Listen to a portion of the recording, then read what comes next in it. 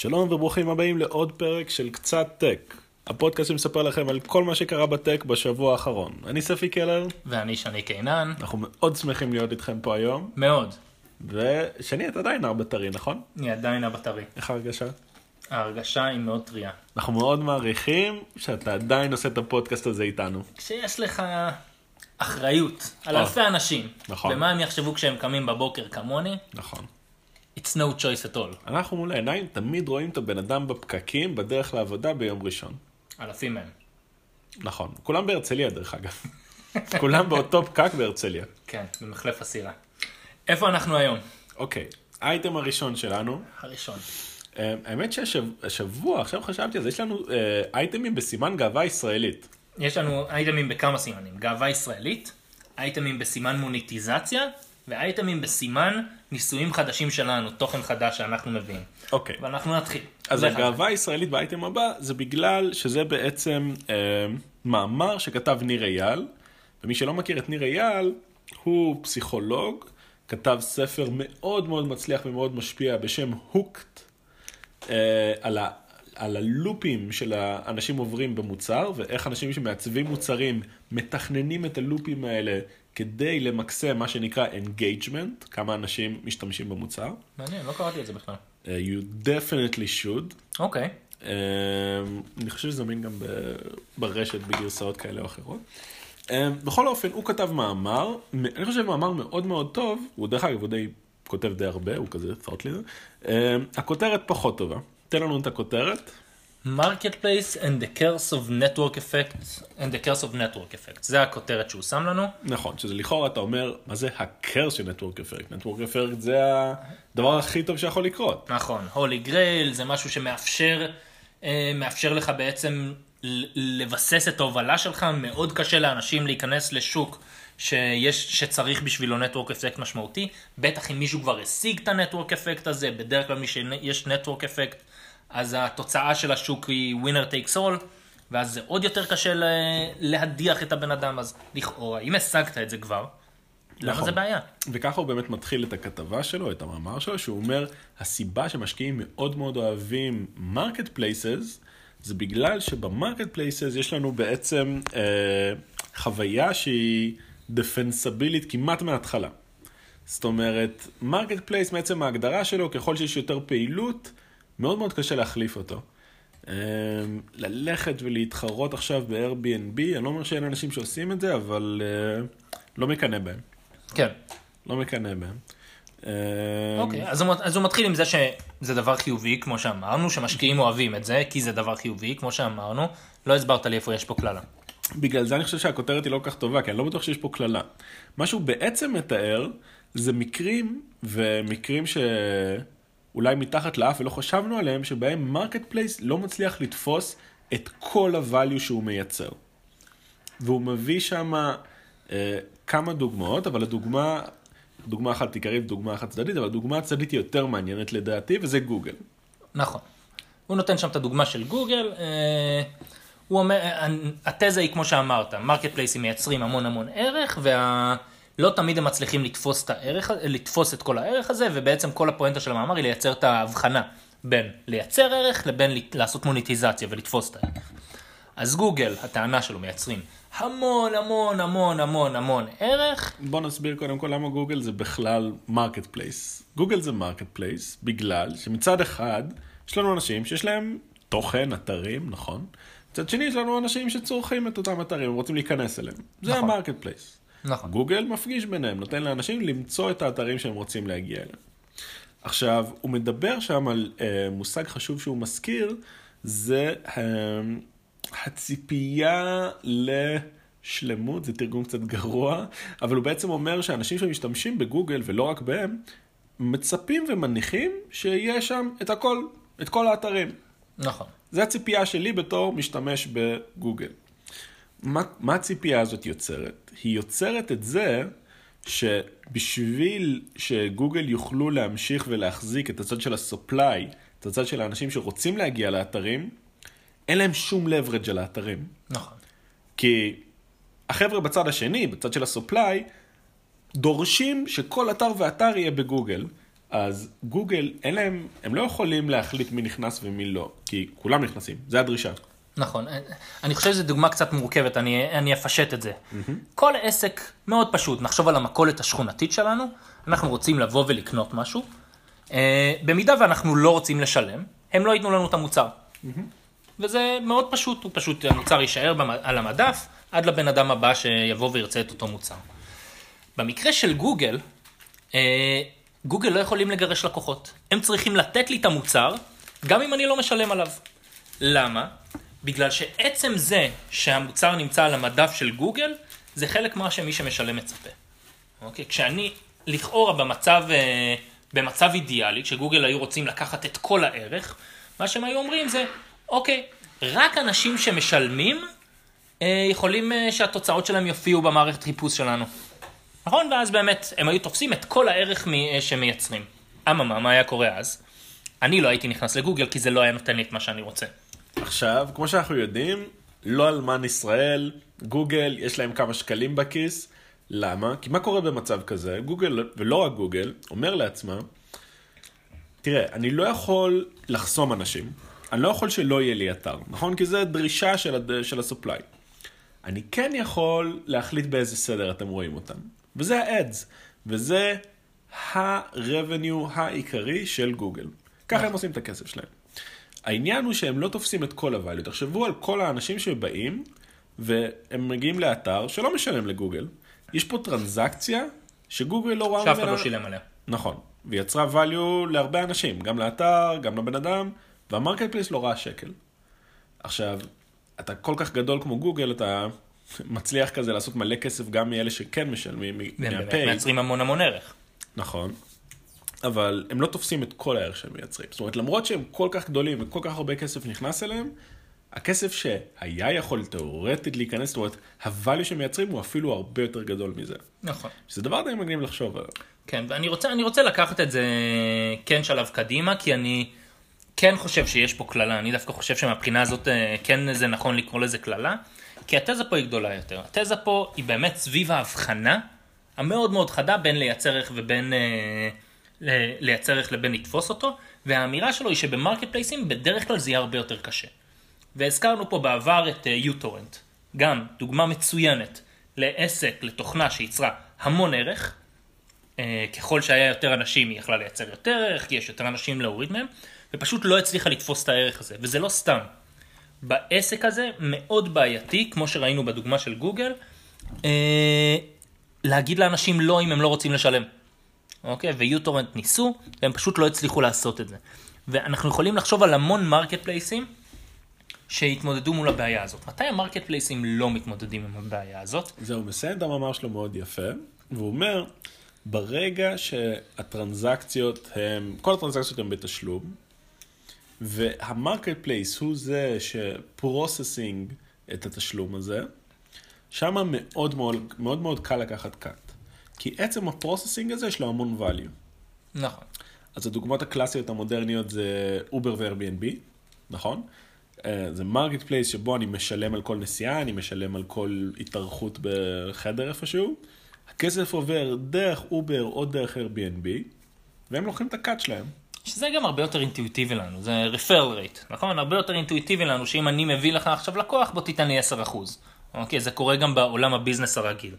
הבעיה כמובן מתחילה ברגע שמדובר על מרקט פלייסים שלא כל טרנזקציה בתשלום. זה כן, referral rate זה קצת מצמצם, זה יותר מ-referral rate, כי בעצם זה לא ש-Airbnb רק גרמה לי לדעת על אותה דירה בפראג, אלא גם אני סומך על הדירה בגלל שזה דרך Airbnb. אני מכיר את Airbnb, אני מכיר את הספורט שלהם, אני יודע את המדיניות שלהם, הם גוף גדול, הם רציניים. זה מעבר לרק, אתה יודע, referral זה הרבה פעמים הלינק שאנשים מביאים אותי אליו. כן. והvalue הזה הוא value שהם יכולים לקחת עליו קאט של 20% לפעמים. אני חושב שזה מה שהרבנבי לוקחים 20%. טוב, נראה לי נמשיך לאייטם הבא שלנו. האייטם הבא הוא בעצם ציטוט של צוקרברג. האייטם מ-TechCrunch, שבעצם מה שהוא אומר זה שהעתיד בעצם נמצא בסטוריז, בשארינג הוא קרא לזה, שהוא התכוון לסטוריז ולמסג'ס. אוקיי? ולא בניוז-פיד הרגיל. העתיד של פייסבוק לא נמצא בניוז-פיד, אלא בסטוריז, במסג'ז, זה לא נשמע כל כך מעניין. אתה אומר, אוקיי, אז הם פשוט יעשו סוויצ'ינג בין המוצר הזה. אני אהיה מאוד עצוב, כי אני מאוד אוהב את הניוז-פיד שלי, אבל אוקיי. אז מה הבעיה אם הם יתרכזו עכשיו יותר ויותר בסטוריז ובמסג'ז? ושוב אמרנו שיש לנו איזשהו תזה מלווה, שהיא כאן המוניטיזציה. פייסבוק הצליחו לאורך הזמן, וממש עבדו קשה לאורך הזמן, על לייצר מודלים של מוניטיזציה לניוזפיד. אוקיי, זה נמצא בווידאוים שאנחנו רואים את הפרסומות עולות, וזה נמצא באתרים שעכשיו צריכים לשלם לפייסבוק אם הם רוצים דרך אגב, הם מתארים בכתבה, דבר יפה, את זה שהם מנסים לא לעודד וידאוים, כי בזמן, בדקה וחצי שלוקח לך לראות וידאו, אתה היית עושה סקרול דאון ורואה 10 פוסטים, מתוכם אולי 2 בתשלום. אז אם אתה מנסה, זו דוגמה יפה אם אתה מנסה למקסם revenue מניוזפיד, זה משפיע על ההחלטות שלך במובן של פוסטים לתעדף, וידאוים לא לתעדף. כן. דרך אגב, זה מאוד שונה מהאסטרטגיה שלהם לפני שנתיים. אני לא יודע אם אתה זוכר, לפני 2-3 צוקרברג ממש דיבר על זה שהפיד של פייסבוק יצטרך לעבור לוידאו. באותה תקופה הם דיברו על רק וידאו. אז זה מעניין שאתה אומר את זה, אבל כן, זה חלק מהנושא. ואז בעצם המעבר להודעות, לסטוריז, ואתה אומר, אוקיי, אז מה הם יעשו עם המוניטיזציה? איך אנחנו עכשיו, בניגוד לניוזפיד, שאני יכול לדמיין פוסטים וכו', שהם בתשלום ושאולי מעניינים אותי, מה אנחנו נעשה בהודעות? הודעות זה משהו שאנחנו עושים כל הזמן, אנחנו רואים את זה בוואטסאפ, אנחנו רואים את זה במסנג'ר, ואני לא יוצא שאתה פתאום תשלח לי הודעה, דרך אגב שני, שתדע שפיצה אחת זה הכי טוב בעולם. זה קורה היום.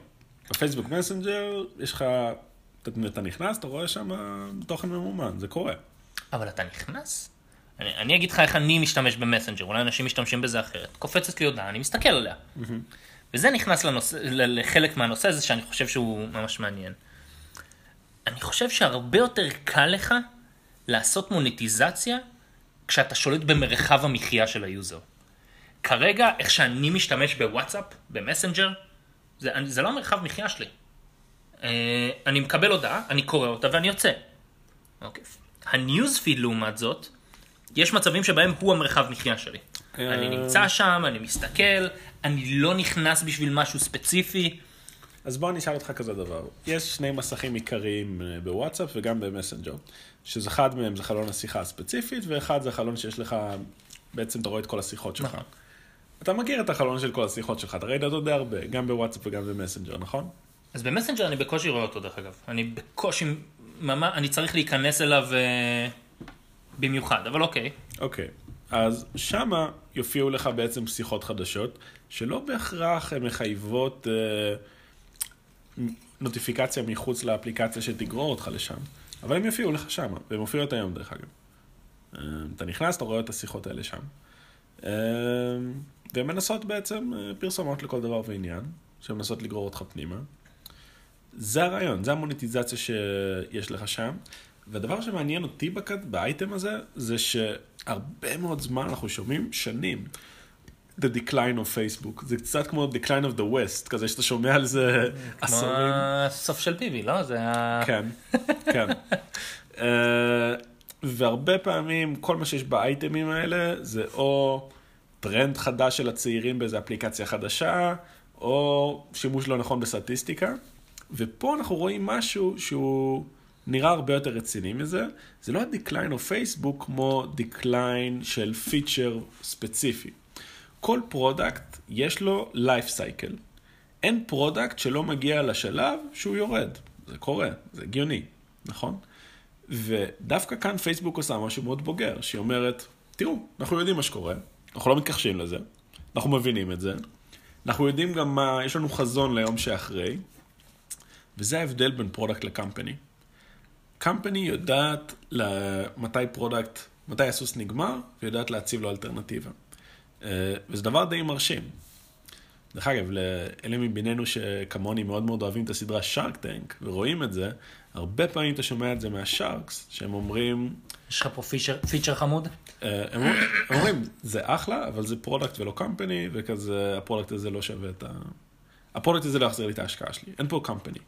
זאת אומרת, באת אליי עם מוצר ספציפי, שהוא אחלה, הוא ימכור והכל, לא יודע, שנה, 5 שנים הבאות, אבל אחריו אין כלום. כי אין פה איזה חזון יותר רחב, וכאן זו דוגמה ממש יפה למצב ההפוך. שדרך אגב, פייסבוק הייתה קיימת לפני הניוזפיד. פייסבוק הייתה קיימת לפני הניוזפיד? ודאי. פייסבוק הייתה קיימת לפני הניוזפיד, שבעיקר מה שהיה שם זה כזה, הפוקים הם קדמו לניוזפיד. נכון. זאת אומרת, היה לך עמודים, והיית יכול לדבר עם אנשים, והיית יכול להיות חבר שלהם, אבל לא היה לך את הניוזפיד. הניוזפיד הייתה המצאה מטורפת, אבל לא הייתה שם בהתחלה, וכנראה שגם לא תהיה שם אחרי. אבל פייסבוק תמשיך לחיות. מעניין. אוקיי. אני עדיין נמצא בעולם שבסופו של דבר מי שיצליח לגרום לי לחיות על הפלטפורמה שלו, זה הבן אדם שיוכל לעשות לי מוניטיזציה. כי בסוף, אתה מספר לי על ההודעות האלה שיש במסנג'ר, אני בחיים לא נכנסתי להודעה כזאת. אף פעם לא, לא רק שלא נכנסתי, זה לא שראיתי ואמרתי, אוי פרסומת, אני לא רוצה להיכנס. לא יודע על מה אתה מדבר.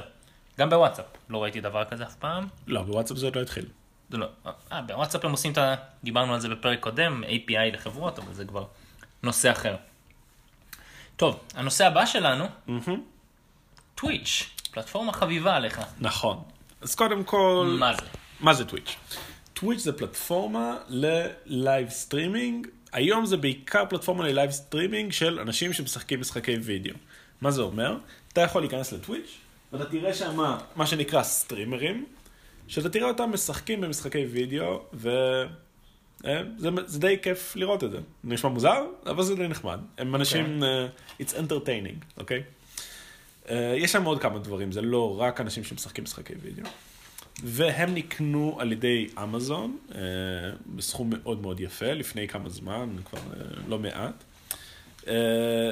והם צריכים עכשיו לענות על השאלה, איך הם מצדיקים את כל הכסף שאמזון השקיעו בהם, ומאיפה יבוא אותה שאלה של מוניטיזציה. נכון? Okay. אמרנו שזה טרנד שילווה אותנו, וגם אמרנו שזה גאווה ישראלית, כי גם כאן, מי שבעצם אחראי על קשר עם מפתחים מצד טוויץ', בחור ישראלי, ובעצם התפקיד שלו זה להיות אחראי לזה שמפתחים יכולים לבוא ולבנות על טוויץ' מלא דברים מגניבים. להפוך את טוויץ' לפלטפורמה, אוקיי? אוקיי. דרך אגב, הוא זה שכתב, הוא כתב ספר שלם על איך כותבים API שמפתחים אוהבים. זה כזה, זה תחום של ניהול מוצר למפתחים, שהוא מאוד ספציפי, מאוד מגניב. והוא מדבר שם על כל מיני דברים שהם עושים, כדי להפוך את טוויץ' לפלטפורמה יותר טובה, שאפשר לעשות איתה מלא דברים מגניבים. אז אחד הדברים היותר obvious שהם עושים היום, זה החיבור לריטייל. הם נקנו על ידי אמזון, נכון? למה שלא תיתן לכל סטרימר למכור לקהל שלו? האנשים האלה שלהם קהילות די גדולות שעוקבים אחריהם. תתן להם למכור מרצ'נדייז, זה דבר ברור, נכון? אבל זה כזה ה-obvious. אבל מעבר לזה, יש תעשיות שלמות. היה לנו פעם פרק על טוויטר, שדיברנו על כל האנשים שמפתחים את החסרונות של טוויטר. נכון.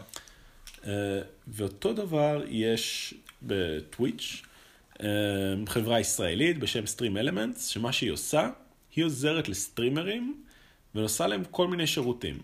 איזה שירותים למשל? overlays. מה זה אומר overlay? אני עושה סטרימינג, כשאנשים רואים אותי, הם לא רק רואים אותי, אלא הם רואים משהו על המסך. כמו כמה אנשים רואים עכשיו את הדבר הזה, או כל מיני דברים כאלה. זה דבר שסטרים אלמנטס עושים. או, הרי החוויה היא שיש לנו את הוידאו, וליד זה יש איזשהו צ'אט, קבוצת. אז הוא מדבר על תעשיות נלוות שהתפתחו, הוא יאפשר לכל מיני שירותים כאלה לפתח על טוויץ' בשביל לתת עוד שירותים ללקוחות. נכון. אוקיי. כן. ובעצם יש פה עניין שהיום כולם רוצים להיות פלטפורמה. כולם רוצים להיות לא רק מוצר. וזה המהלך שטוויץ' עושים. טוויץ' אומרים, אנחנו פלטפורמה של לייב קונטנט. ובגלל זה, אנשים שיכולים לבוא ולפתח עלינו דברים, הופכים את הפלטפורמה שלנו ליותר טובה. אנחנו בעד זה, אנחנו רוצים את זה. ספי, איפה הכסף? אני כאילו אמרת לי משהו, ריטיילרים, פתאום הסטרימרים שהם משחקים דום, ותוך כדי שהם משחקים דום הם יגידו, רוצה לקנות MP5, אני הבן אדם לקנות ממנו. אוקיי, איפה הכסף? איפה הכסף בזה שהם עכשיו יוצרים אוברלייז? איפה? כאילו, חסר לי לינק פה, אני שואל אותך בגלל שאתה מכיר את העולם הזה. כן. למה אמזון קנו אותם? בכמה הם קנו אותם דרך אגב, אתה יודע? יותר ממיליארד בטוח. אוקיי, שמו כסף משמעותי. כן. תסביר לי את זה שנייה. את זה שאמזון קנו אותם, אנחנו נכנס כסף, שאלת כמה דברים. אמזון קנו אותם כי אני מניח שהם מצפים שהם יוכלו לעשות כסף, או להוסיף איזשהו revenue stream חדש לאמזון. נכון. אז תשלים לי שנייה את התמונה הזאת. אוקיי. אז שאלת כמה דברים, אני אענה על מה שבא לי לענות. אז בעצם, אתה שואל איך מפתחים יכולים להכניס יותר כסף לטוויץ'. אז אני אתן לך דוגמה, חברה מהפוסט לבס שאני מכיר שנקראת קורדבק. מה הם עושים? הם נותנים לגיימרים, ומן הסתם זה האנשים האלה נמצאים הרבה על טוויץ' גם, לעשות תחרויות של הפאנס שלהם, ומי שזוכה יכול לקבל כל מיני פרסים, אוקיי? זה עוד דרך שבה הבן אדם שהסטרימר יכול לעשות כסף. כי יכול להגיד, אוקיי, בואו תקנה $5 להשתתף בתחרות, ולא יודע, יש פרסים, יש כל מיני זה. והוא לוקח איזשהו קאט מזה. זה עוד דרך שבה כסף נכנס למשוואה. אוקיי. יכול להיות אנחנו מדברים פה על, ושוב, אני לא באמת מכיר את העולם, אבל אני מנסה את המזל שלי כאן. יכול להיות שאנחנו מדברים פה פשוט על עוד פלטפורמה לשידור תוכן, ואז כמו כל פלטפורמה אחרת לשידור תוכן שאנחנו מכירים, יהיה commercial breaks, כאילו אמזון יעשו אינטגרציה של פרסומות בתוך הפיד של כל סטרימר, ואז האינטגרציה הזאת תותאם, כל אחד יראה נניח פרסומת לדברים שהוא יכול לקנות באמזון, כן. ואז הם הופכים לסוג של מתחרים של יוטיוב, כאילו אני מרגיש שמשהו חסר לי בתוך כל הסיפור הזה. קודם כל הם לגמרי מתחרים של יוטיוב, בגלל שיוטיוב היא גם פלטפורמה ללייב סטרימינג. אז במובן זה לגמרי. כן, לגמרי זה סיכוי רציני מאוד שיהיה לך פרסומות שם, אין סיבה שלא. ואז זה בעצם, המקום שאליו זה יתחבר באמזון זה השירותי ייצור תוכן של אמזון, כל הסדרות והדברים האלה, יהיה להם גם תוכן של סטרימרים נניח? יכול להיות. אבל אני חושב שזו שאלה פחות מעניינת, זאת אומרת, האם איזה פרסומות בדיוק יהיו שם או משהו כזה, צריך לחשוב אוקיי, בוא נניח שהטרנד הזה של הסטרימינג הולך עכשיו וממש ממש תופס, אוקיי? כל סטרימר משלם אלפי דולרים, באמת אלפי דולרים על ציוד.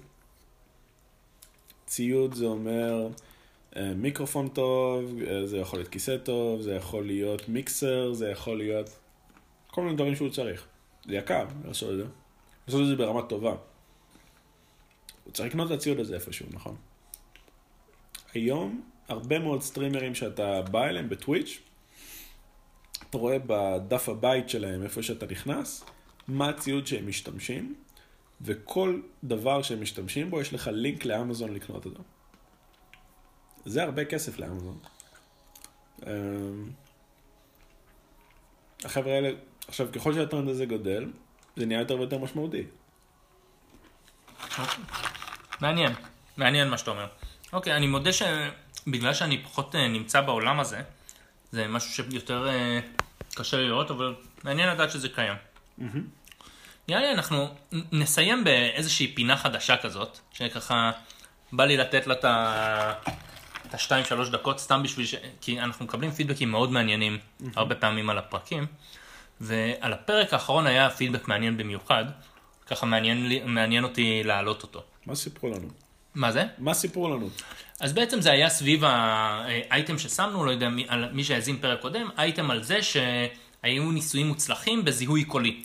אוקיי, ואנחנו דיברנו על זה שבעצם זיהוי קולי אופלייני, ואנחנו דיברנו על השפעה של זיהוי קולי אופלייני על עולם הקלאוד. כי בעצם אם היום כל הזיהוי קולי מתרחש בקלאוד, וכל היכולות מחשוב באות מהקלאוד, אז ברגע שאתה עושה את הדבר הזה לא בקלאוד, באדג', אז אתה מאיים בצורה משמעותית על ספקיות הקלאוד, ביניהם אמזון, שהיא גם נמצאת בעולם של הזיהוי קולי, ובעצם דיברנו על איך אמזון שמימנה את המחקר הזה, מתכוננת לדברים הבאים. עד כאן מה שדיברנו. בא אליי בחור שהוא מאוד knowledgeable לגבי המעבר בין קלאוד לאדג' מחברה שהיא באמת יש לה אדג' device, הוא אמר לי, שמע, זה לא כל כך מדויק מה שאמרתם, בעיקר בגלל שהיום כשמסתכלים על קלאוד וגם כל הצפי לעתיד של הקלאוד, הוא בכלל לא על יכולות מחשוב. הצפי הוא על אחסון. רוב השימוש היום בקלאוד בפער מובהק הוא על אחסון, לא על יכולות מחשוב, וכשמסתכלים היום על לאן העולם הזה הולך, לכולם ברור שבסוף זה ילך לאדג'. עכשיו, זה נשמע לי, קודם כל זאת אמירה מעניינת, כי אני אומר, אוקיי, אבל גם אם רוצים שזה ילך לאדג', בסוף אדג' קצה איזשהו מכשור הרדוורי שיהיה בבית של הבן אדם או באוטו. אז אתה אומר, אוקיי, נניח זה באמת, כל החישובים ילכו לאדג' ושם יעשו את הכל. האם באמת יכול להיות הרדוור שיתחרה עם כל כוח המחשוב שהענן יכול להציע? והתשובה היא מתחלקת לשתיים. החלק הראשון אומר לא. בסוף ההרדוור שבאדג' לא יכול להתחרות עם הקלאוד. זה ברור דרך אגב. נכון. החלק השני יותר מעניין. זאת אומרת, השאלה היא לא האם זה יוכל להתחרות. השאלה האם זה יוכל להתחרות גם עם הכוח מחשוב וגם עם המהירות שנדרשת בשביל לשלוח ולהביא לשלוח את זה לענן, שהמחשוב יעשה שם ושהוא יחזור. ופה מתחילה השאלה המעניינת. וזו נקודה גם שאני לא חשבתי עליה לפני זה, וגם אני חושב יש לה השלכות להרבה דברים אחרים שדיברנו עליהם. המלחמה בין האדג' לענן היא לא התחילה אצל אמזון, והיא לא התחילה בזיהוי קולי, דיברנו על זה בהקשר של רכבים אוטונומיים, וזה מן הסתם גם נכון בהקשר של ערים חכמות, ובתים חכמים, ו-medical devices, בעצם בכל מקום שבו יש לנו מכשירים שהם קשורים אלינו, ואנחנו באינטראקציה פיזית איתם, תהיה איזושהי תחרות בין האדג' לענן, וזו באמת שאלה לאן העולם הזה ילך. אז זה הפינה החדשה של איך תקרא לה? פינת התגובות? בוא נראה כמה היא מעניינת בשביל לתת לה שם. נכון, אם אתם רוצים שהפינה הזאת תמשיך, אתם חייבים... אני מודה לכל האנשים ששלחו לי תודה שחזרת בפייסבוק, אתם מאוד חמודים. זה כמו דרי עם היום שבתון, כן. נכון כזה. לא. אם אתם לא הולכים להצביע עכשיו, אין יותר יום שבתון. אתה חשבת על היום שבתון, אני חשבתי על כזה, אני מתפטר, כזה, זהו, אני מתפטר, עזבו אותי. טוב, שפיל. תן את הטקסט. תודה לכם שהקשבתם לקצת-טק. אני מאוד מאוד מציע לכם להירשם לניוזלטר שלנו, שבו אנחנו ניתן לינקים לדברים מדהימים, כמו הספר שספי הזכיר ולא קראתי, שקוראים לו הוקט, וכמו הלינקים לאייטמים שהזכרנו, ותוכלו לשמוע על פרקים חדשים. אנחנו מציעים לכם לבוא לקבוצת פייסבוק שלנו ולשלוח לנו הודעות, לספר לנו כמה אתם אוהבים את הפינה של התגובות או כל פינה אחרת. אני הייתי שני קינן. הייתי ספי קלר. תודה שהייתם איתנו. עד השבוע הבא. כל טוב.